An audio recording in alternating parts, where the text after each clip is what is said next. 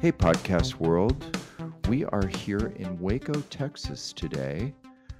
I'm here all by my lonesome because we are in the middle of getting ready for Dorian, whether it comes or not. Today it's right near Puerto Rico, apparently, seemingly on its way to Florida. By the time you all hear this, we'll know the answer to that question.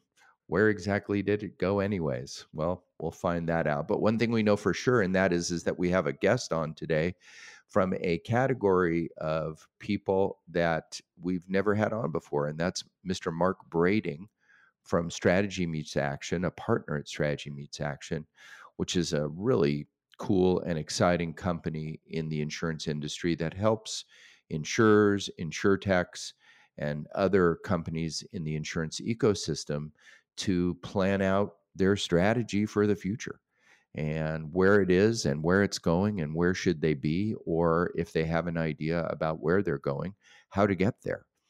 They're deep into research and study of the industry and where it's going. And Mark specializes in particular, among a few categories, in the insurtech side of things and has a real good knowledge of it. In fact, he'll say during the interview that they track 1,500 different insurtechs out there. And as we're learning in our podcast, 1,500 insurtechs isn't even nearly all of them. So it's a big dynamic space that's evolving, and having somebody like Mark on helps us to not only understand it at a high level, but also understand how it can all come together in a way that's usable for the carrier and for the insurtech as well. So without further ado, we'll get into our interview with Mark, and it's just me today. And so here we are, our interview with Mr. Mark Brading from Strategy Meets Action. Hi, everybody. We are here today with a really special guest, a somewhat of a celebrity in the strategy sphere of our businesses, and that is Mr. Mark Brading from Strategy Meets Action. How you doing, Mark? Great. I'm glad to join you today. Good, good. Where are you? I am in Columbus, Ohio, in my home office on a beautiful day. That's nice. Better Columbus, Ohio than maybe Florida. We're all waiting for Dorian as we make this recording today. So, do you have any involvement in catastrophe work? Well, like a lot of other areas of the insurance business, we do advisory and strategy type work with insurers. And so we work a lot with claim organizations, both personal lines and commercial lines. Um, we don't get involved on the ground, Sure. when things are happening, but we try to help them do their planning and think through the technologies and the processes and the systems that they should be putting in place to respond well. Great. That kind of leads right into what I want to talk about first. You're a partner at Strategy Meets Action. Can you tell us a little about your company? Sure. We're an 11-year-old firm. We work exclusively in the property casualty space in North America. We are an advisory and strategy firm. We do foundational research on the business and technology strategies that insurers are undertaking and where they're spending money and those kinds of things. But then we use that to help them think through, to gain clarity on their strategy, because it is a very exciting time in the industry, but it's also very confusing. There's so much going on. There's so many opportunities. So we help them to filter and align to their strategies and to prioritize where they should be investing. Sure, I can completely understand how a service like yours would be integral at a time like this in our industry when there's so much change going on. Tell us about yourself and how you got to where you are today. Sure. So I've been around the insurance industry for 35 years or so. Spent most of my career at IBM. 25 years, I was the global strategist for insurance for IBM. So I worked with a lot of insurance companies around the world on their strategies and plans. And now, as a partner with SMA, I lead our research.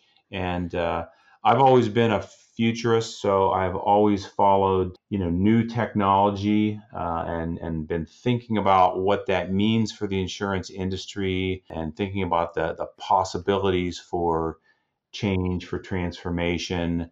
And so I do a lot of that at SMA. We've been doing a lot of scenario planning where companies are very interested now. Carriers are interested in what's my business going to be like in 10 years? Sure. What does that mean for me? And what kinds of things do I need to start doing even in the next couple of years to prepare for all this transformation that's underway?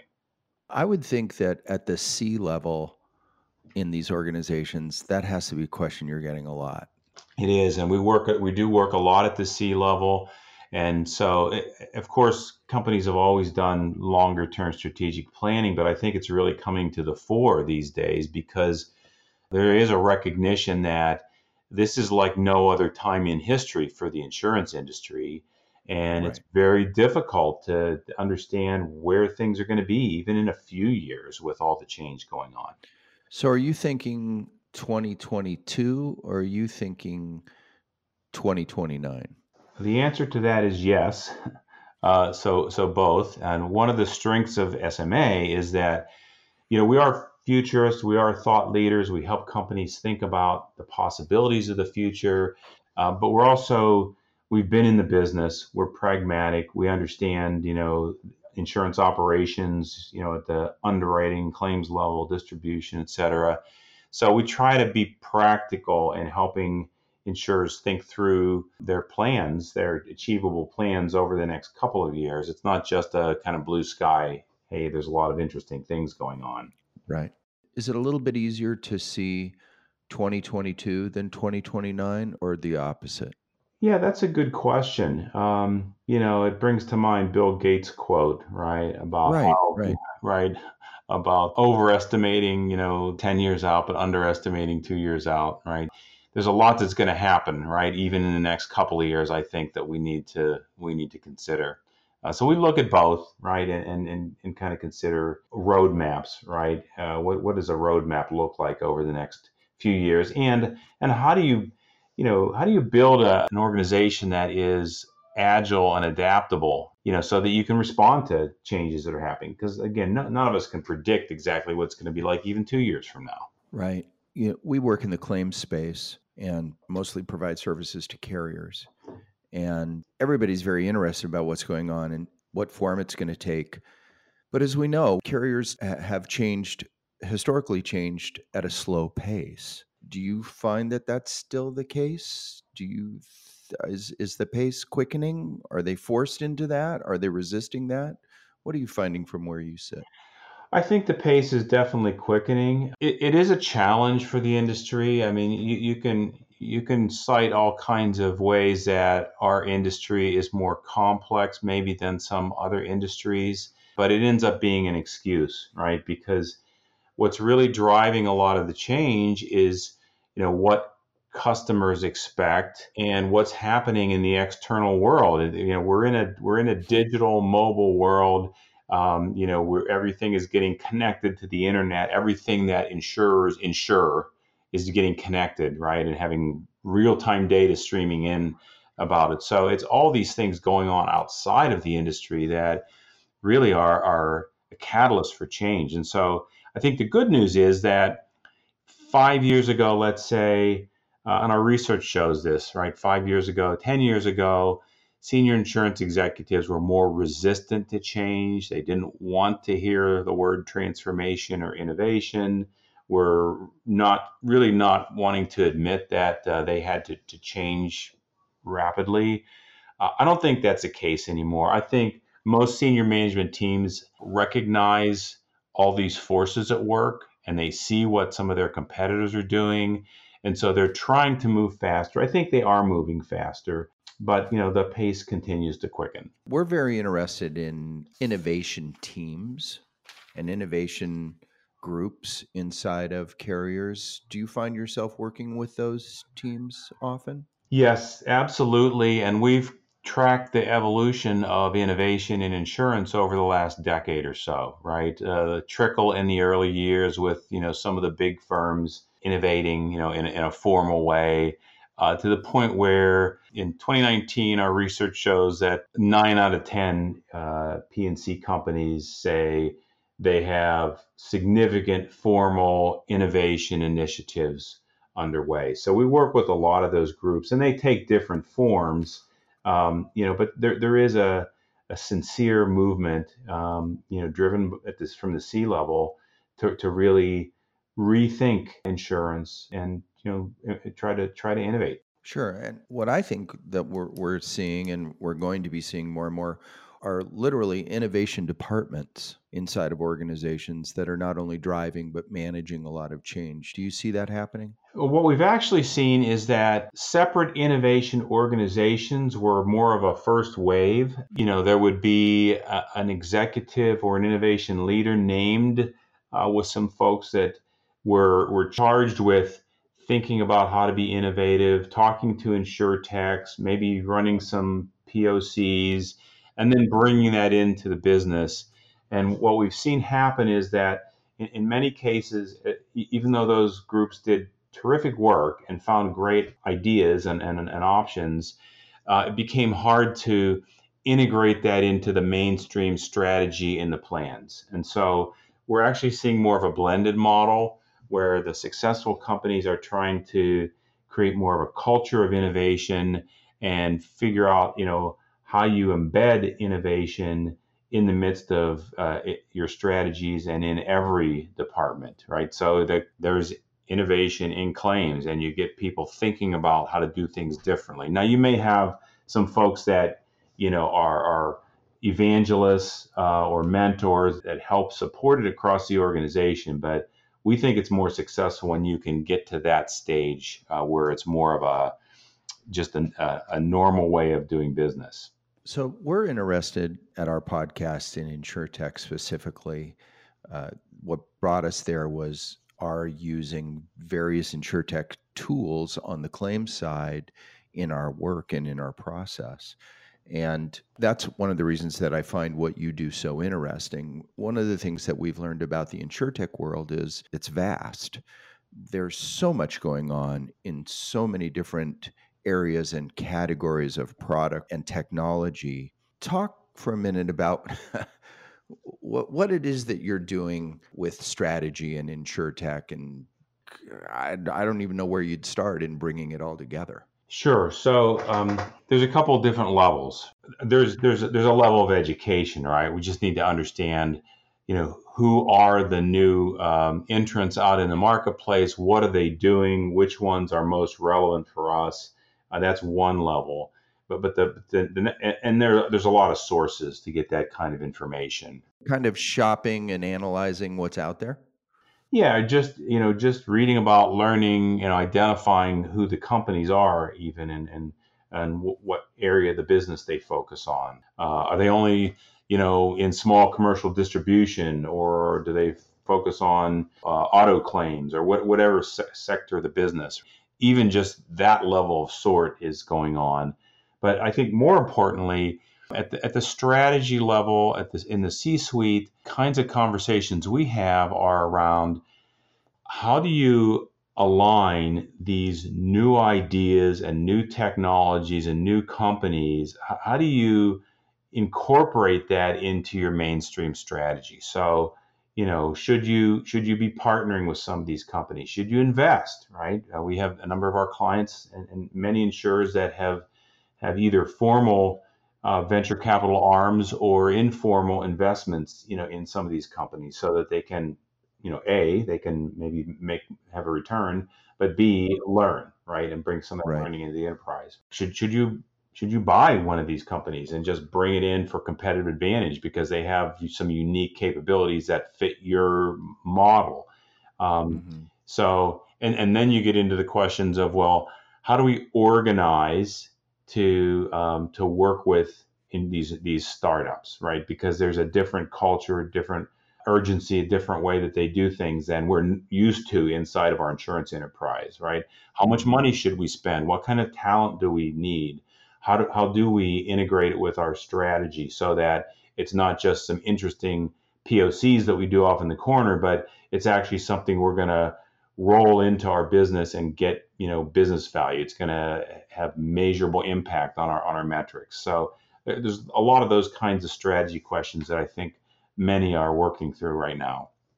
But I would think you have to start with, the old Covey thing that you have to start with the end in mind, that they start by saying, here's a problem that we have. How do we form a strategy around it and solve it? Is that correct? Yeah, that's exactly what we do, right? Because it's really easy to get enamored with many of these companies that are out in the marketplace, and there's lots of innovation going on. There's lots of really interesting solutions out there in the marketplace. And by the way, sometimes it's confusing. It's not even always clear what exactly do these folks do, right? And how could they help? Right, right, But right. but we try to bring it back into, all right, well, but what's your business model? What's your strategy, right? Where are your pain points? If it's commercial lines, mid-market underwriting that you really have to solve and do things better, right, in terms of risk selection and the process and whatever, then there's a set of companies that might help you there. If it's work comp claims, there's a set of companies that might help you there, right? And if you narrow it down, if it's work comp claims litigation management, there's so we try to really think it through from their standpoint, help them to align some opportunities that are out there, and then sometimes it's if their growth strategy is to get into some new spaces, it might be partnering with some insurtechs that don't align to what they're currently doing, but what they want to do in the future. Interesting. So, what are some of the solutions that are out there? Some of the areas or general categories that are real interesting today to you? Well, I mean, let's talk about claims since I know that's your focus in your audience area. So there are certainly those that focus on automation, right? The kind of snapshots of the world that help you to improve processes and streamline the way things are done in a digital manner. There are others, of course. Big focus area always is fraud. So you have Shift and Frisk and others out there that have machine learning capabilities and solutions that focus specifically on various types of fraud. Mm-hmm. You have, really interesting technologies being applied to damage assessment, to use AI for more automated damage assessment kind of capabilities. Of course, you've got, many in the aerial imagery space, whether it's on-demand drones or whether it's satellite or fixed-wing aircraft imagery, applying machine learning to that, get more insights in more real time on what's happening with a cat, for instance. So there's even just looking at the claim space, there's a lot of different categories of capabilities, and there's quite a few that are doing the do-it-yourself FNOL kinds of things, where you get the homeowner or the business owner to report their damage and walk through the property or whatever it might be, and submit an FOL along with some pictures and video and audio. So just many areas just in the claim space. Right. And we're seeing all of them being tested, piloted, yeah, and even implemented, although it's complicated. And this gets back to the question of are things going to change more in the next 2 years or in the next 10 years? I think the question was things will change less in the next few years than we expect and more in the next 10 years than we expect. Yeah, I mean, I think we're going to see continual change, and we already see lots of very interesting point examples where you see an insurer that's doing something that's wow, that's different, right? I mean, who would have thought that that Allstate would say we're going to eliminate all our driving claim centers across the country, right? Correct. And you start to look at things like that are kind of watershed things, and you do see that things are changing. But I think you're correct in saying, I mean, we're going to wake up in, I don't think it's even 10 years, maybe 5 to 7 years, and say, wow, things are very different. And I always believe, that claims is arguably the most complex area of the insurance business. It's a big ecosystem. There's lots of opportunities. And I think that claims will change more than any other area of the business over the next decade. Really? Why? Well, I think because of I think because of the Internet of Things and machine learning, I just think that when you have information available about the vehicle, about the property, about the person, about the farm, whatever it is, because there's devices connected everywhere. I think for one thing, we have the ability as an industry to be more proactive in helping to eliminate accidents and incidents, or at least mitigate if something happens. It gives us the ability to respond in different ways and respond more quickly. And it gives us a lot more insight into what happened when there is an accident. And there's new players coming into the ecosystem. It's not just these insurtech technology solutions, but you start to look at the evolution of the vehicle. And I'm not talking about when we're 20 years down the road and every vehicle is autonomous. Right. I'm talking about all the technology being built in even now and over the next Sure. decade, right? So you start looking at what that means to the claims environment, right? And who even gets involved, even who's which parties are liable and who's going to actually take responsibility and respond to claims. So I just think there's a lot of very interesting questions and possibilities around the whole claims environment for every line of business in P&C. Where else do you see innovation making a big impact across the insurance enterprise? Well, there's certainly a lot happening in the distribution space. There's a lot of new digital distribution players, new MGAs that are in place in various lines. Like the hippos of the world? The hippos of the world, yeah, the cover hounds of the world. I mean, there are many companies out there. Around almost a third of all the 1,500 or so insurtechs that we track have something to do with the distribution space, right? And some of them, by the way, are providing technology solutions for agents and brokers, or connectivity solutions between agents and carriers. They're not all, trying to disrupt or replace the current distribution model. So there's a lot happening there. There's a lot happening in the underwriting space, again, across lines. That'd be probably the three biggest areas: distribution, underwriting, and claims, I'd say. So InsurTech Connect is coming up in a month or so. I assume you'll be there. Yes, absolutely. And what's exciting about that for you? It's just exciting to see so many people, for one thing, all energized about transforming our industry. Hmm. There's a palpable level of excitement. Every year I go, I have 50 meetings within 2 days and learn a lot about what's happening and get new perspectives. So I just think I think it's a very positive, good thing for the industry, and a good development. Yeah, I went for the first time last year, and I had to keep pinching myself that I'm at an insurance conference. Yeah, it has a different feel than some of the more traditional insurance events for sure.